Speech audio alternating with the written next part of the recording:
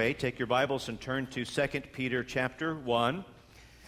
2 Peter chapter 1. Thank you guys for helping us to sing to the Lord this morning. We're so grateful for you guys and for the work that you do to help us in this regard.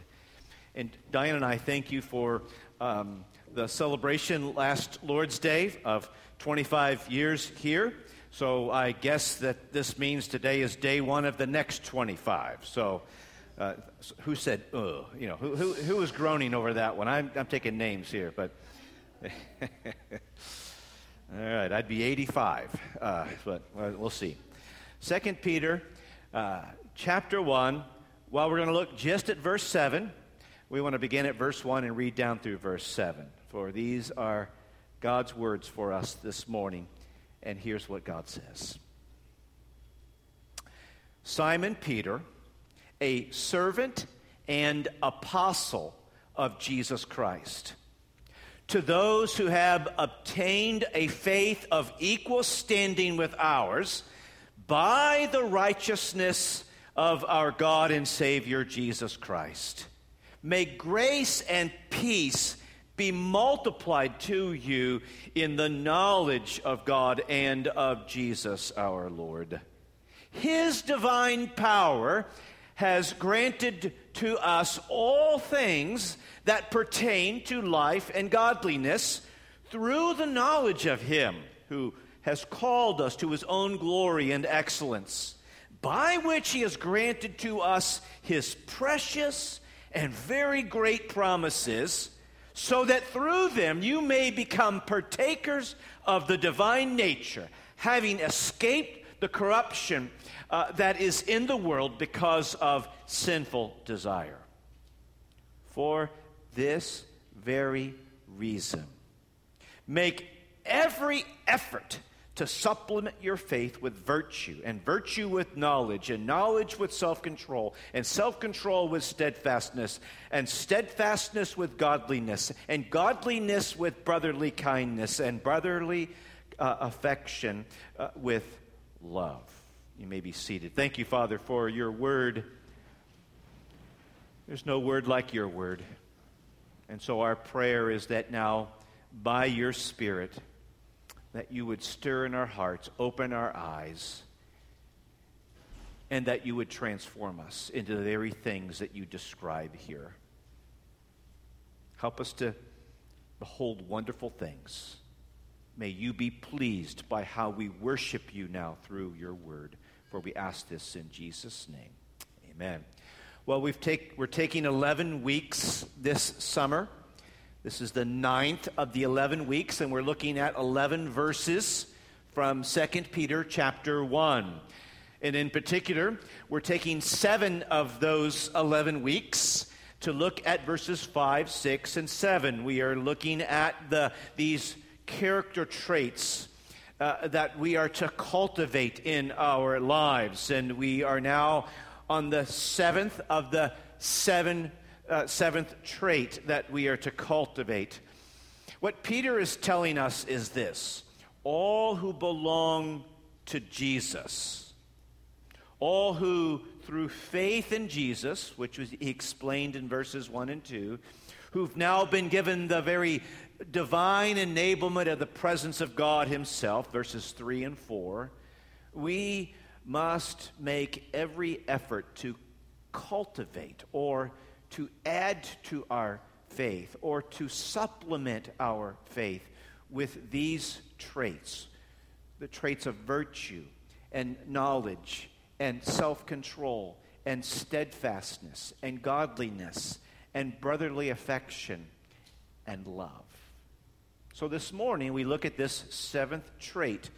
We want to do so by just 2 broad points. We want to first of all spend most of our time considering this trait of love, this virtue of love that we are to cultivate in our hearts and lives. And then we'll spend the closing moments of our time actually looking at how do we cultivate this sort of love in our lives. Well, so here we are. We're at the 7th trait listed here. He started with faith. Make every effort to add to your faith. And he culminates with with love. That he started with the foundational element. The foundation of our experience with God is we turn and trust in the Lord Jesus Christ. We depend upon him.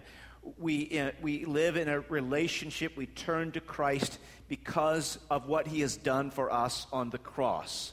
He has died for our sins. God raised him from the dead. And we turn and trust in the Lord Jesus Christ.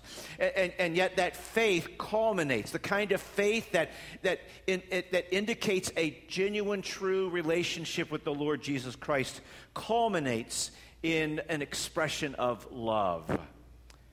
Now, last week we looked at the notion of brotherly affection or brotherly kindness or even brotherly love. And now this week we consider love in a more broad sense. Last week we noted that brotherly affection is not something altogether different than love. It's not a different species in every way. And in fact, brotherly affection is an overlapping category with love.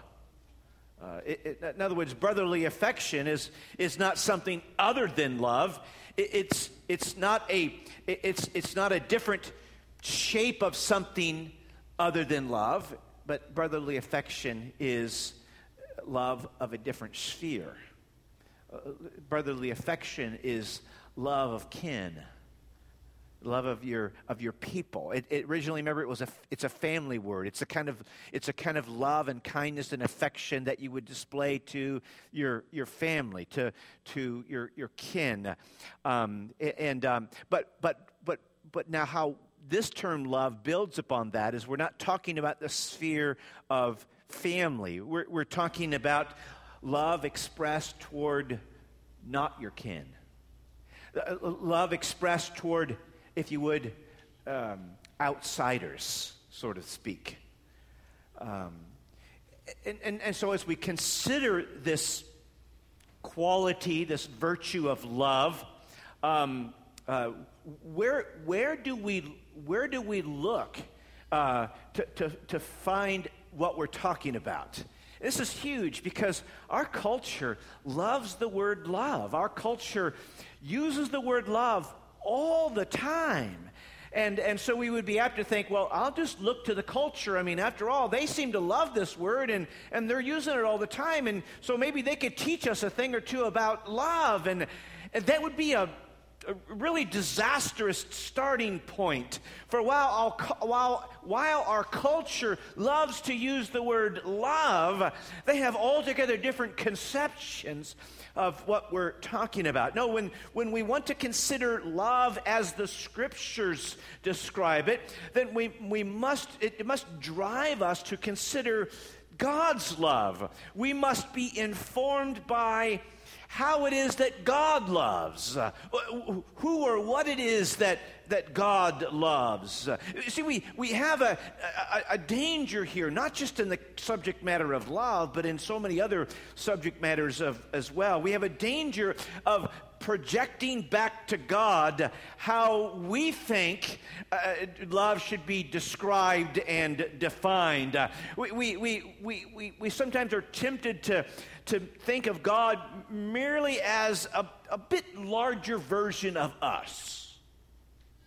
That if we're not careful, we create God in our own image, just a bigger version of our image. And God is not merely a bigger, larger version of us. He is an altogether different kind of being.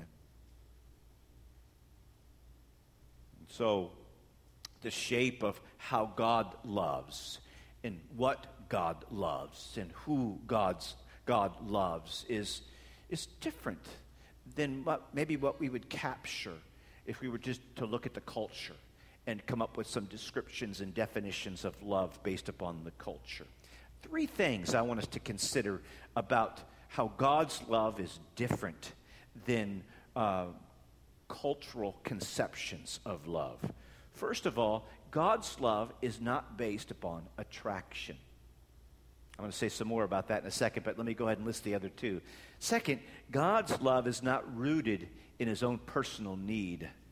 And then third, God's love is not oriented by variables. It's not hit or miss. So first, the first way that God's love is not what maybe our culture would commonly associate with love is that God's love is not based on attraction. It's based on commitment. This thing that you and I culturally call love has huge amounts of attraction that dilutes it. In other words, we choose to, quote unquote, do the love thing with that which we deem as attractive to us. In other words, that which we assess to be lovely or desirable to us.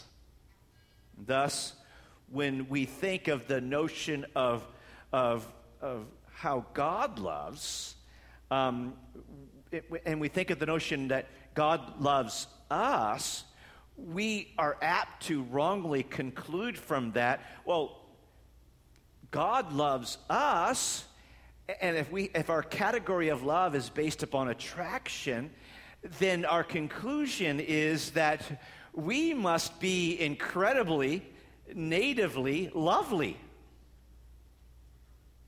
God loves me? Well, of course he does. Look at this. What's not to love?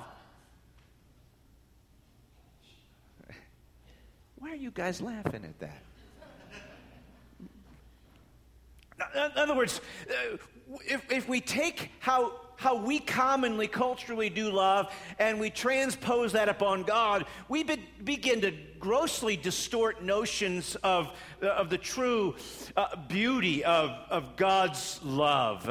And so when we think of God loving us, and after all, we're so lovely, I mean, do you see how we begin, it becomes almost idolatrous, because we love the fact that God loves us, not because God loving us is a wonderful statement about him, about the quality and brilliance of his love, but we distort it and flip it on its head, and we love the fact that God loves us because we somehow have figured out a way to extract from that's a statement, an affirmation of the quality and the brilliance of our loveliness.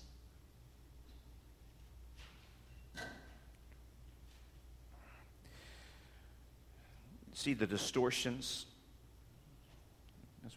As some of us were reading even this week in our read through the Bible approach for this year, and as we were in Deuteronomy 8 and 9, and Moses brings up the subject of why did God love Israel? And he says, it's not because you were the greatest nation. It's not because you were a superior nation. He says, I loved you because I love you. She said, I loved you not because of your loveliness. I love you because that's who I am. That's what I do. I do love. I do love well. I do love that is internal to me. Or Paul would say in 1 Corinthians chapter 1 that God chose to love is really what the implication is, that God chose not to love the powerful and the noble and the strong, but you ready for this? God chooses to love the lowly and the despised and the weak. He chooses to love that which is not altogether lovely. He doesn't do love based upon the whole notion of attraction. He chooses to do love based upon what is stirring inside of his own heart of love. See, what's the difference? If we get God's love wrong, if we first of all base God's love on the notion of attraction like we do in our culture, that leads us to esteem ourselves over esteeming the Lord. I mean, who gets worshipped here? If we're not careful, we end up worshiping ourselves. We go, I'm lovely, I'm lovely, I'm lovely, I'm lovely, I'm lovely. Oh, and there's God too. But I'm lovely, I'm lovely. Whereas we say, this is so amazing that God loves us. Now, tweaking it, shifting gears for a second, why is there a category of ugly? I mean, what is ugly and where did it come from? Have you ever thought about that? Ugly, I would suggest to you, is in part put here on this earth to serve as a metaphor of sin. It provides us a picture. In other words, we don't really understand how ugly sin is. And yet we understand how ugly is, and yet what we can do is God provides us a metaphor. You know, God says, I want to give you a category that you can better understand what I see. I want you to understand how ugly I see sin as. And to give you that category, I'm going to give to you a category of ugly. In fact, ugly isn't even a created thing. Everything God made is beautiful. Everything God made is good. Everything God made is true. And so where does ugly come? Ugly is not a thing. Beauty is a thing, and ugly is a lack of beauty that has entered into this world because of sin. It is sin that creates ugly. It is sin that mars us and us being made in the image of God.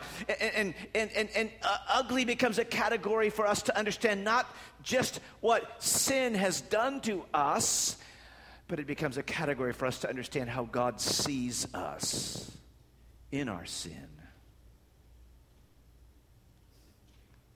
But he loves us. He loves us. He loves the unlovely. He loves the ugly. I hope I'm not weirding you out by this. I mean, so don't, like this afternoon, don't go, I love you just like God loves you. And that being a subtle hint to saying, you ugly. So that means, don't go there, all right?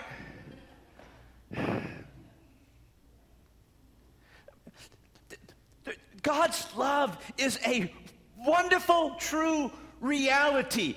But God's love is not based upon our desirability, but it is rooted in himself, in that which he deliberately desires the highest good of that which is the object of his love. It is not the desirability of the object, but the desirability internal to himself that is committed to creating beauty and loveliness out of that which was once not so beautiful and lovely.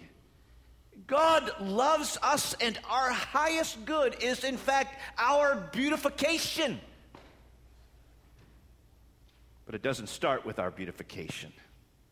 It starts with his commitment to love. Second subpoint under considering love.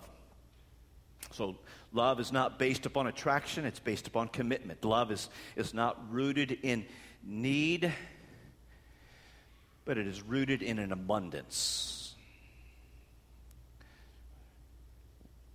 God doesn't love us in order to fill up his need. God does not have an empty love cup. In order to fill that cup, he had to create you and I to fill that cup up. Now, I understand. I get this. We feel needy.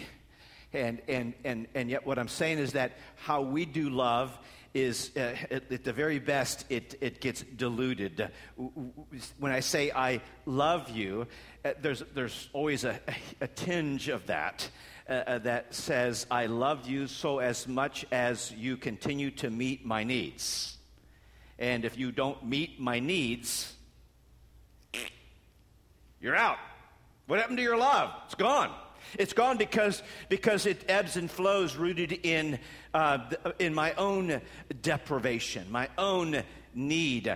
In fact, if we examine our notions of love, how we do horizontal love, we will discover that a lot of what we call love is really a quest to use others to meet our needs.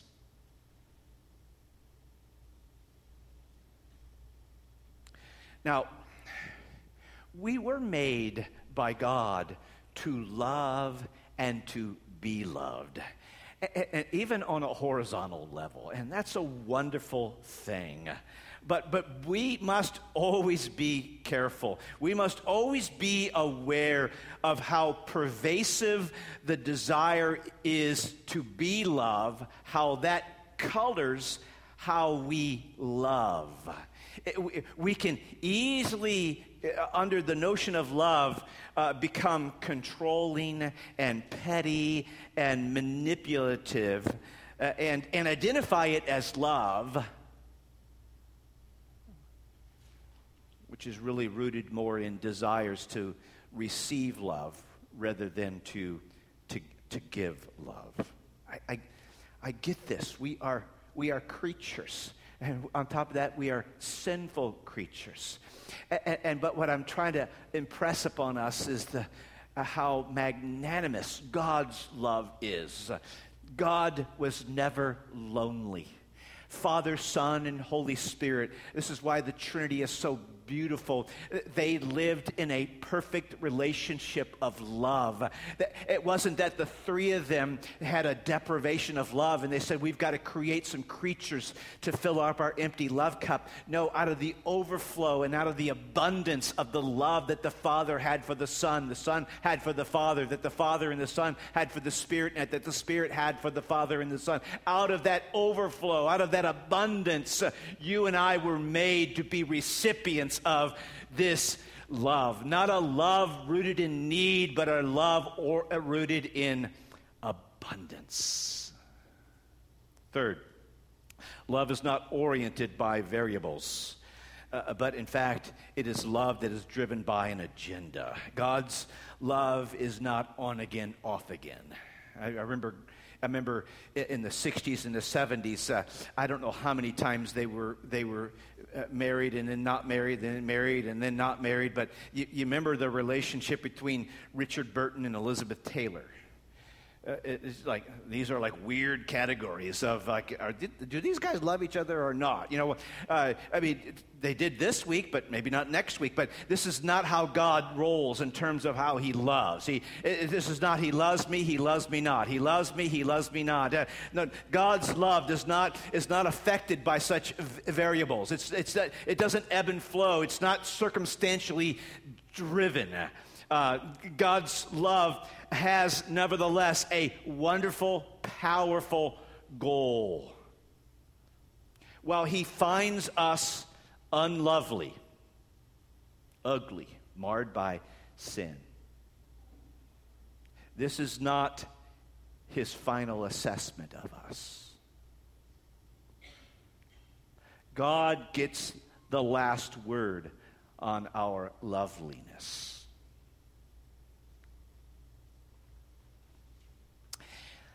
God takes those whom he loves, who he finds in our unlovely state, and he transforms us into something lovely. And there's a name and a face to that image in which he transforms us.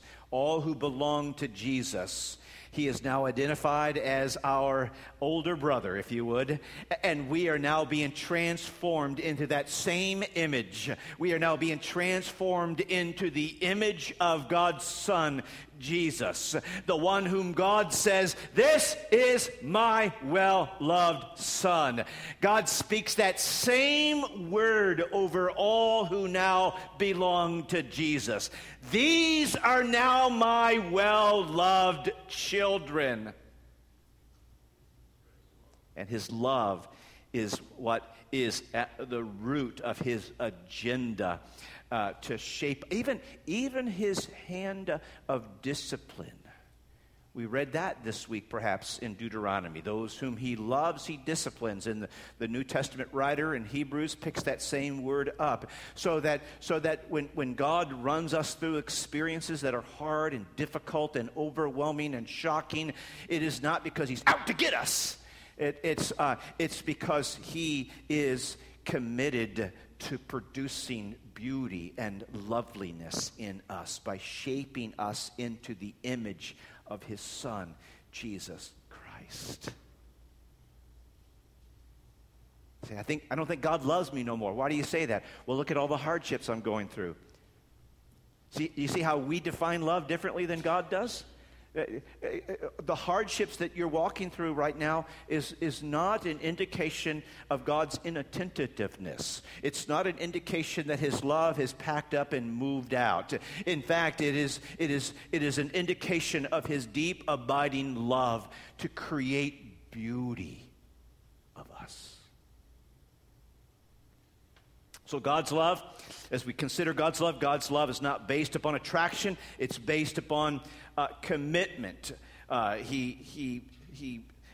love is not rooted in need, but it is rooted out of abundance. God's love is not oriented by variables, but it is driven by an agenda. Just a few words about then how do we cultivate this kind of love in our lives? A love that's more like God's kind of love, and a love that's less influenced by the world's descriptions and definitions of love.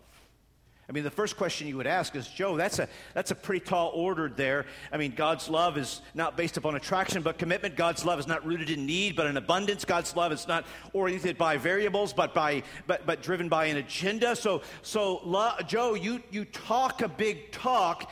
How perfectly do you love like this? Well, no one run and talk to Diane immediately after the service.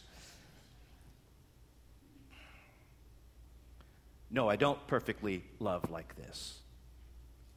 But what I'm trying to say, help me to figure out a better way of saying it perhaps, while I'm not standing here and boasting that I perfectly love like this, I do want to stand here and say that this is how God perfectly loves me. This is how God perfectly loves you.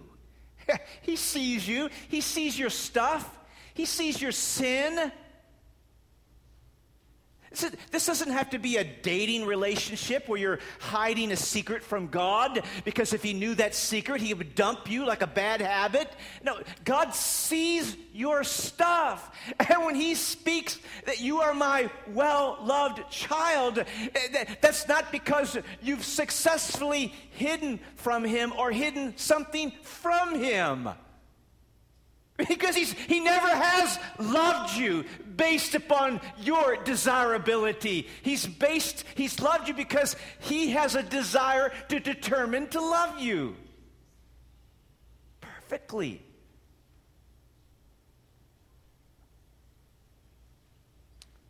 I don't love perfectly based in abundance. I scratch your back because I want you to scratch my back. This is more of a legal quid pro quo arrangement. This is just how it... But God loves me. God loves us, not for how we enhance him or beautify him.